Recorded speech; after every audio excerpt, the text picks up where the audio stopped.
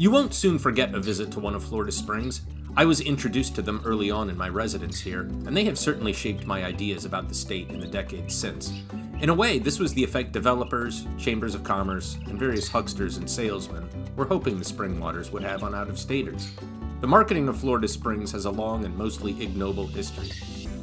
Today I'm joined by Rick Kilby, author of the 2013 book Finding the Fountain of Youth and the 2020 volume Florida's Healing Waters, to discuss this history and what the future of these precious natural resources might look like.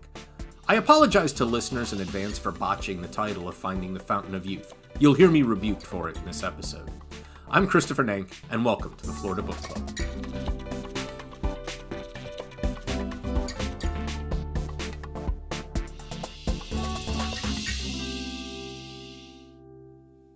I'm here with Rick Kilby, author of Florida's Healing Waters and In Search of the Fountain of Youth, which we'll discuss in some detail today. So welcome to the Florida Book Club, Rick. Thank you. It's my pleasure to be here. Okay, now I was going to start by saying I loved Ichetucknee Springs the very first time I went there. The summer that I moved to Florida, I was missing my family in Ohio, and it was just so oppressively hot and humid. And I'm telling you, going tubing down there, it was just cathartic. I mean, I thought that at the time when I was in my early 20s, and just all of the stresses I had washed away. And, you know, I've returned there to snorkel near the Blue Hole. That's, for people who've been there, you might know where that is. It's just beautiful. And I feel like as you imply in these books that, you know, people have this perception that the springs are good for them in some way, spiritual or physical. But you also state that maybe, you know, we aren't the best thing for these springs, though, either in some ways. That in both of the books, I love the caveat that you were not just making a documentary of how the springs were popularized for tourism, but it's also an ecological warning in some ways. I'm kind of curious, like how so, or in what way do you think, you know, the human presence here at these springs has maybe had a detrimental effect, or maybe what we could do to mitigate our effects on them while still enjoying them. The big irony is that, throughout Florida's history, they've used the springs and all of the water of the state to lure people down. And that whole notion of, Florida is a place where you can reboot your whole life. It's a tabula rasa. You can find the fountain of youth here, has been used, at least for 150 years to entice people to come here. And the irony is that it's all the people here using all the water from the aquifer, which has really hurt the Mhm. springs, because if you think about it as a giant big gulp, there are too many straws in the giant big gulp, and I like that metaphor. there's less water, coming up in our springs. And when there's less water, it's easier for algae to accumulate because there's less water pressure and current washing it down the stream. And it's kind of a a ripple effect. There's less water and there's more people fertilizing their lawns, and there's more agriculture in North Florida. And the more growth we've had in Florida, the less healthy the springs are, unfortunately. Yeah, I also was curious in some ways if just the raw numbers of people visiting the springs have any effect on, because you know, you talk about, and I've been to some of these places like the lodge at Wakulla Springs in North Florida, or outside Ichetucknee, in Central Florida, where I was discussing earlier. There's a whole infrastructure of businesses renting tubes and stuff, and I wondered that was one thing too, is just, that just the presence of people swimming or littering there. Because one of the things that I took away from reading the books, where you talk about the transition from the springs being construed as spas to healing waters to tourist attractions or state parks, is that I, as a yearly state park pass holder, I know this is sort of a convoluted question, but I have always had faith in the state park service as stewards of the land and the environment. Now I know they can't control agricultural runoff or the depletion of the aquifer, but do you feel like the springs themselves as attractions are in pretty good hands, though, as far as that goes? They're not all state parks. A good number of them are. A lot of the first magnitude springs, which are the ones with the most flow, are state parks. Some are county parks, and some are privately owned. And there is a danger of people loving them to death.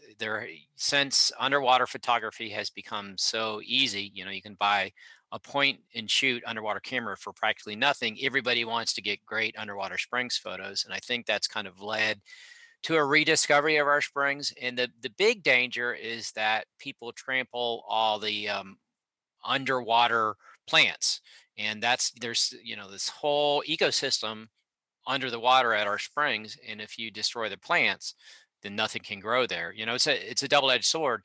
If there's too many people trampling on the plants, they can't grow, and if there's too much algae covering the surface of the plants, they can't grow. So it's a double whammy in some cases, and that there is a real risk of that. uh, I would say the Park Service does a good job, but it's higher up. It's the environmental agencies that don't do a good job. There are laws on the book that should protect our springs better, but they are not enforced properly. And so, a great example is Jenny Springs in North Florida. There is a water permit for Nestle to uh, get more bottled water from Jenny Springs, and there was huge opposition to it. Yet it was approved, and basically you pay for the price of the permit and you don't have to pay anything for the water, and it's the same Mm. water that comes up in the springs that supplies the Santa Fe River.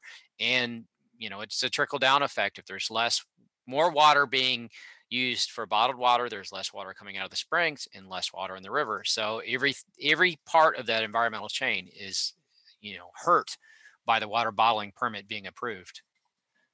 Yeah, I say thank you. That was a great answer. The other thing you mentioned in Florida's healing waters, I really liked this. You termed it the Bartram effect of William Bartram, the naturalist who explored Florida and the Carolinas in the late 1700s. Travels is a great book, by the way, too. That's a great ecological document in its own right. But it was interesting how you alluded to the fact that of the trail being popular as the Bartram Trail, where you can kind of see some of the places he went. That also, despite you know putting us kind of in touch with a good piece of Florida's history and its heritage and its exploration by Europeans anyway. It also has the risk of like you're saying of leading to some of these areas being loved to death, as you've seen as it draws people in or does attract more visitors in some ways. So Yeah, I my whole thesis is that the Spanish really didn't care about people coming to Florida. For them, Florida was strategic, and it was the British that really encouraged colonization and, later kind of set the groundwork for tourism. And Bartram was the one, because he influenced so many naturalists who came to Florida afterwards, including Audubon. He kind of set that in motion. And environmentalists today still travel with Bartram because they find it poetry, and so mhm. they love the poetry of the language, I should say. There is a festival they have in Palaca every year to celebrate Bartram, and one of the things they do is they kayak and canoe to places that Bartram landed, and then they read the passage in Bartram's own words, because he's revered in a lot of ways. And I love his writing because to me it reads like poetry more than a travelogue. And he had a great influence not just on the naturalists that came to Florida, but to the romantic writers of Yeah, England at the time. Coleridge, I know in particular. Exactly. Like him, yeah. Exactly. And he wrote Kubla Khan, and he basically used his, Bartram's description of a Florida spring as the cavernous. Oh, I can't remember I used to Alf the Sacred River ran, something like that, and that is based on Bartram's passage in Travels.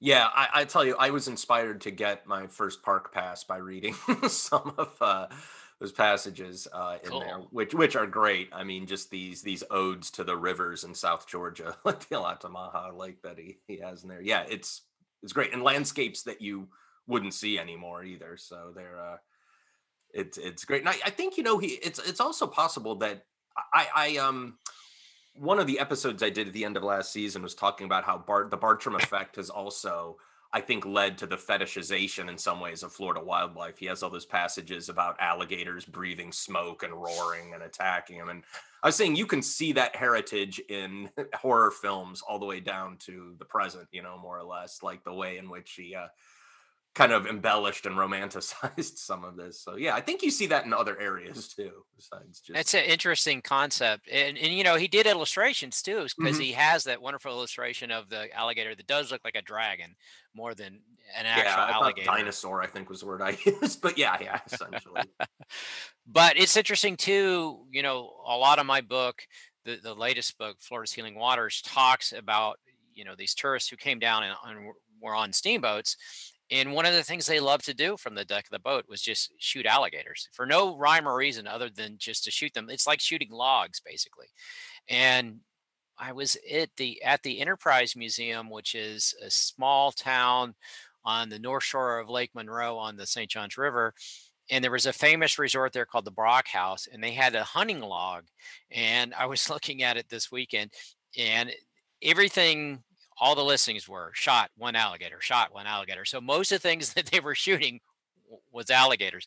And there was one passage that I read in one of the travel logs that talked about when they got to the north shore of Lake Monroe, it appeared to be an alligator nursery, and they thought they could literally walk across the water on the backs of the Oh, alligators and get from jeez. the boat to the shore. But of course, when you shoot them in such large numbers, you're going to quickly deplete their numbers. And I think that's what they did in some cases. Yeah, absolutely. I mean, and you saw that all the way through the 20th century with the numbers of alligators. Um, to focus on the In Search of the Fountain of Youth, I one of the things I was really amazed at that was sort of you know a discovery for me really was how many things Juan Ponce de Leon's image was attached to, and how that legend was used to market and promote all of these aspects of the state. And like you said, he's not as associated with the invasive or genocidal legacies of exploration as like Cortez or Columbus or something, but it's like he seems like he's kind of gotten pulled into that backlash against a lot of European colonizers. But I mean, in back in the day, though, like in these eras, what kind of gravitas or legitimacy did marketers think this imagery might give, these ads to promote them that way? Like, was there some kind of dignity or prestige associated with the conquistadors or with, Ponce de Leon himself? So first, I need to correct you. It's Finding the Fountain of Youth. And Oh, search geez. I in am. Search of the Fountain of Youth makes me think Leonard Nimoy I is going to come know. I out. know. Okay. That old. Yeah, I remember that show when I was there. I've been thinking about how in Florida, when it was promoted early in the 20th century, how promoters were pulled to the notion of romance of Spain. And even earlier in the late 19th century, Henry Flagler built these resorts that were Mhm. kind of Moorish in their influence and kind of Mediterranean style architecture. And then the whole Mediterranean revival, you find it everywhere in Florida. And I think that's it. That there was this idea of Florida as it's an idea, and the foundation myth of the idea is find the Fountain of Youth and Ponce de Leon's search for it, and it's romance, and it's this thing that you can have. You're up north, it's winter. There's always that idea of Florida, and it's romantic and it's sexy, and you've got to have it. And the personification of it, of course, is Ponce de Leon. I always joke he was the first Florida man, and I think they did not have that awareness of some of the dark side of what the conquistadors did. They may have, historians may have known about it, but promoters certainly didn't want to shed a light on it. And then, there's a lot of things in Florida they didn't want to shed a light on. The fact that when Florida became a state, there was as many enslaved people in the state, or African Americans, or in living in the state as there were white people. And we were a slave state, and nobody wants to talk about that when they're promoting Florida as this wonderful paradise. They want to go back to the romance of Spain, and I think that has a lot to do with it. And the other thing is, if you use Ponce de Leon as your celebrity endorser, you don't have to pay him any royalties either, Yeah, because he's for sure. long gone.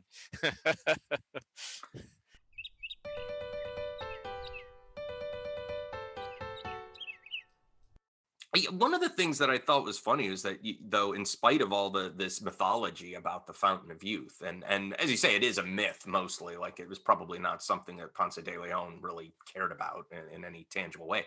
Was that the discovery of the Gulf Stream was actually a much more important and significant, achievement, and that's almost like I would admit to myself I don't really even associate that with any of the Spanish explorers, but I know the Fountain of Youth myth, so.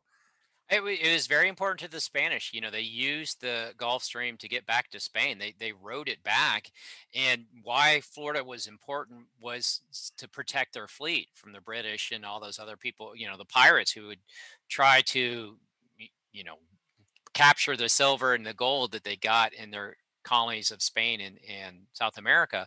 So they hugged the coast, and Florida would try to use Florida to protect their fleets riding the Gulf Streams, up to the top of North America and then back down. So it was critically important. And, he also discovered some other things. He discovered Cape Canaveral. He discovered the dry Tortugas. Hmm. He landed, they think he landed in Charlotte Harbor. It may have been actually Tampa Bay. There's a new theory that he perhaps landed in Tampa Bay and that the Indians who actually wounded him fatally were not actually the Calusa of Charlotte Harbor, but they were the Native Americans that were living in Tampa Bay at that time, which I'm not sure if those were the Calusa or not. But the interesting thing is there is no archaeological evidence of Ponce de Leon in Florida. Like we've never discovered, a sword or any kind of Spanish Ah. relic from him being here. So we don't know exactly where he landed. I saw something on Facebook where people were talking about him landing in St. Augustine. We don't know for a fact that he landed in St. Augustine. Melbourne claims that he landed there. Ponte Vedra claims that he landed there. And we don't know where he was fatally wounded. Historically, they've always thought it was Charlotte Harbor because the descriptive passages match the geography there so well, but it could easily have been Tampa Bay. Mm, yeah, that it's strange. Yeah, the historical record keeping and narratives are, yeah, as I tell my students, the farther away from an event you get. In any case, I mean, the greater it becomes like a game of telephone, where you keep key things get passed down. And Yeah, there. Do you know J. Michael Francis? He's at USF. He's the big authority on Spanish colonial Florida. He takes students over to the archives of Spain, and his holy grail is a first person account from Ponce de Leon's journey to Florida because everything we have is like you said, it's like second or third or fourth person. We know for a fact there would have been, or at least according to J. Michael Francis, there would have been three first person accounts, but we've never found them. And he believes, they're somewhere in an archive in Spain, and he keeps searching and searching and searching, trying to find it because then we can get to the bottom of a lot of the mysteries, like the Fountain of Youth, which most historians believe was attached to him long after his death, and he was never really searching for the Fountain of Youth. yeah, I think that that's awesome. That to engage students in that way, because one of the points that you make towards the end of Finding the Fountain of Youth, which is sort of connected to this, is that you point out that Florida's ecological future may be determined by how connected people feel to this state, and how much of its history and heritage they adopt. And because most of today's Floridians, I think this is probably still true, were raised elsewhere, and they need, if they're not going to embrace their adopted state. I mean, I think that this extends far beyond environmental concerns too. Funding schools, social safety nets, voting. I mean, it's like, that's one of the problems of being a state of transplants and trans. I was curious though. I mean, how dangerous do you think that type of mindset might be towards environmental issues in particular? And do you think that that's improved any or changed since 2013 when you first published the book? Because our newish governor, at least seemed at first like he was interested in leaving this ecological legacy that his predecessor had no interest in. So I was wondering, like, if your thoughts about our state's ecological awareness. I mean, do you think that that's improved any? I think they have been gains. I think there's a lot more awareness of the danger we're in right now. The sad thing is, the legislature will do something and they'll name it like the clean water bill, and it won't really do anything to make a significant difference in terms of our springs. But you know what? I have that name, and everybody thinks they can go back on the campaign and say we passed the clean water bill. So in some ways, all that awareness is kind of hurt in a strange way because people know about it and politicians can use it to run. I think our current governor is a great example. He championed the Everglades and like he was going to be the big savior of the Everglades and really hasn't done that much to save the Everglades. In fact, they just approved this road that's actually going to hurt the Everglades. So I think he sees it as a political opportunity more than anything. I think the common person has more awareness of the danger of our water, but I don't think the average person will act to vote differently until they are forced to pay for their water. We're all having to go someplace and fill jugs up, or the water from our tap is dangerous to drink.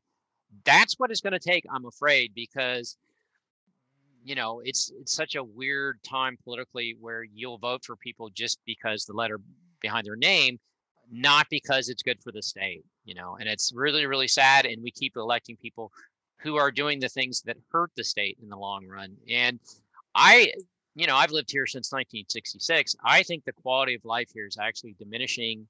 And the positive side is, there was a big push for land preservation, and they had this Florida Forever Fund, and then they cut the funding of it way back. They have renewed the funding, and so there is more land being preserved in order, the whole Florida Wildlife Corridor, where we're trying to maintain these big swaths of land to protect the wildlife. But at the same time, any kind of local growth ordinances to protect development from running wild have been just ripped away, and development is running amok. So we are saving some parts of land because we are growing and developing at such a rapid rate that, if we don't save these little parcels of land, they're going to be paved over. And every time we pave over something, in addition to losing, the trees and the wildlife that are on the land, we are replacing it with asphalt and pavement and putting in a retention pond. So all the water and the rain that falls on that is being evaporated instead of soaking into the earth and recharging the aquifer. Yeah, it's once again sort of a wait and see, as always. Yeah. Yeah, will we see in time? I don't know. It is very challenging to be an environmentalist in this state because there are very few wins. It's so strange just because, as you and so many other authors and people have pointed out, I mean, our identity and our commerce and everything depends so much on the environment and depends so much on climate and everything like that. It seems counterintuitive. So yeah, You know, the story of Florida's healing waters is people seeing little bitty springs, along the St. Johns River or the Swanee River, and seeing dollar signs. They could be this little tiny hole in the ground, and they build a big pool around it. And next thing you know, there's this big wooden spa because people want to take advantage of the natural resources that exist in the state. There's this long tradition of healing waters going back to Europe, and people thought they could bring that here. So anytime they saw a spring and they could buy the land around the spring, they saw dollar signs. So it's very much in line with the whole idea of development that still exists today. And it really goes back 150 years.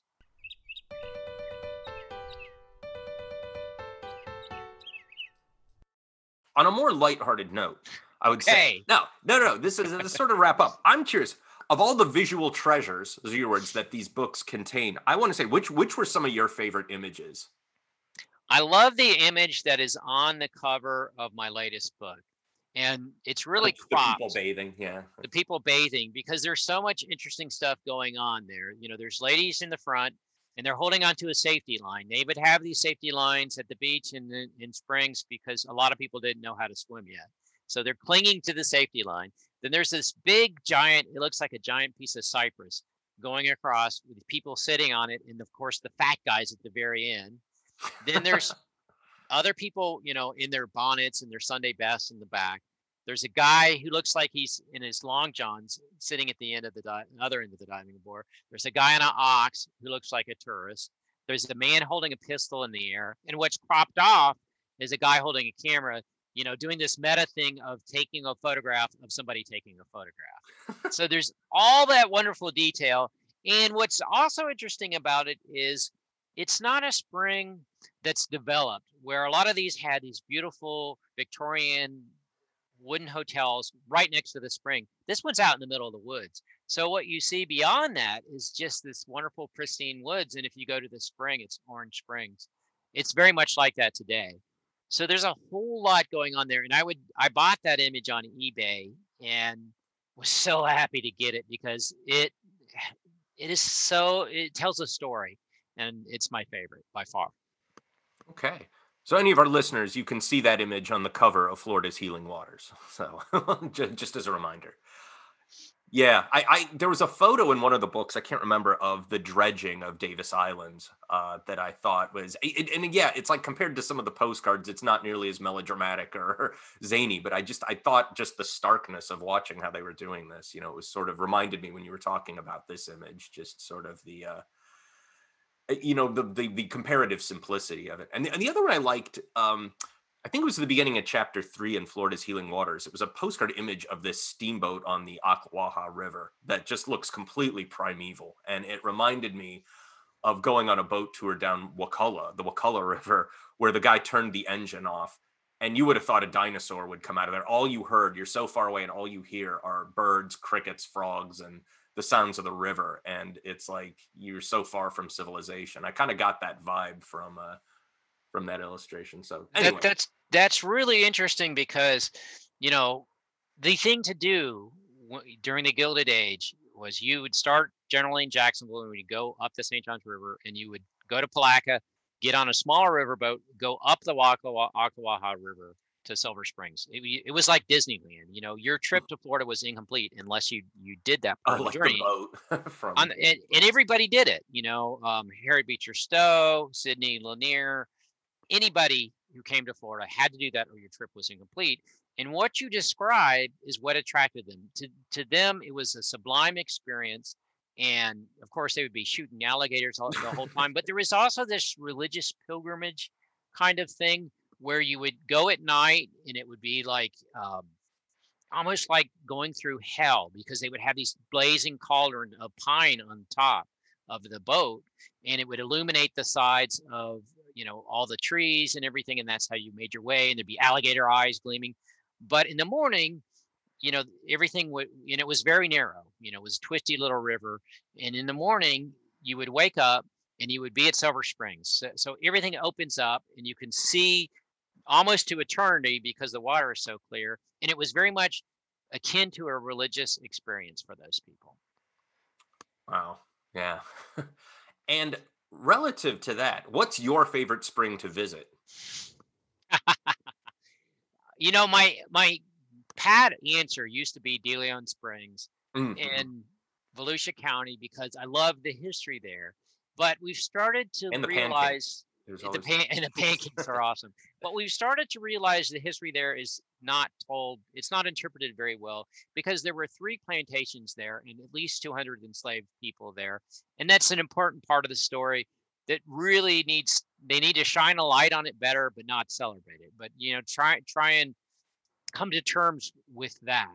So I think now my answer would be Green Springs in the small town of Enterprise. And it's a Volusia County park because it is like looking into liquid jade. It is this weird color, and if the atmosphere changes, it changes colors maybe from jade to more sapphire. So sometimes it's really green, and sometimes it's really blue, and it's opaque. And there's this wonderful live oak tree that goes right across it, so you can't take a bad picture there. It's so picturesque, and I go out of my way to stop there just to take a picture every time in that part of the country. And people swim there even though you're not supposed to. There's wonderful history there that's documented in interpretive signage. And it's not known about by very many people. And I love that place because it's off the beaten path. And there's something mysterious about it that I love. Yeah, I'm filing that one away. I've never been to Green Springs, so Let me know. I can. There's a lot of great things to see in Volusia County. I am leading the charge of their eco heritage tourism because there's so much to do there, yeah. Blue Spring, I believe, is there too. I've gone to see the manatees there, and and Hunting that is Island. some I love that state park too. So both great things. I love the archaeology. The story of that totem that they found there oh on yeah, Hantu Island is so incredible, and there's still a shell mound. And Blue Springs with the manatees, it's a must see in winter in Florida, I think. yeah. It's been a while since I've been there. My parents used to stay in DeLand for like 6 weeks Oh, in the winter, so yeah, I was up there a lot. So it's yeah, I miss that actually. Reason to go on to the other side, the other coast, I guess. All right. Well, Rick Kilby, thank you for joining us. You have any projects in the works now that you want to plug? I'm stewing over some stuff. I've been investigating the history of Florida sugar mills because of their connection to slavery that's not been known about. And the other thing that has intrigued me is all the sugar mills, in Volusia County that were built originally during the English period and then in the early territorial period were destroyed by the Seminoles, and it's taught as the Seminole War event, but really, what historians are starting to realize today is it was the largest slave uprising in United States history because all these enslaved people working at these sugar mills rose up against their owners and joined with the Seminoles. And there's so much rich history there. I'm starting to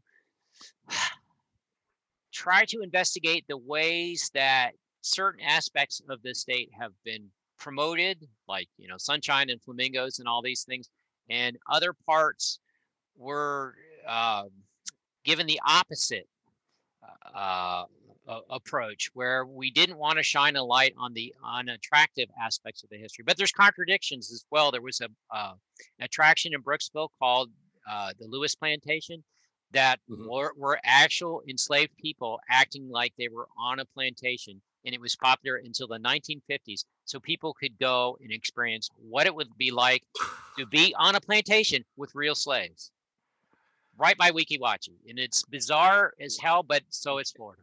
Yeah.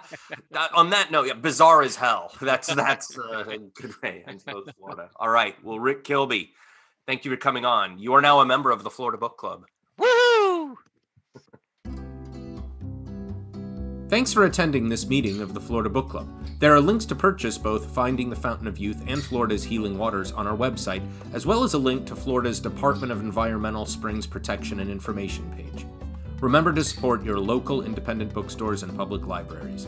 See you at our next meeting.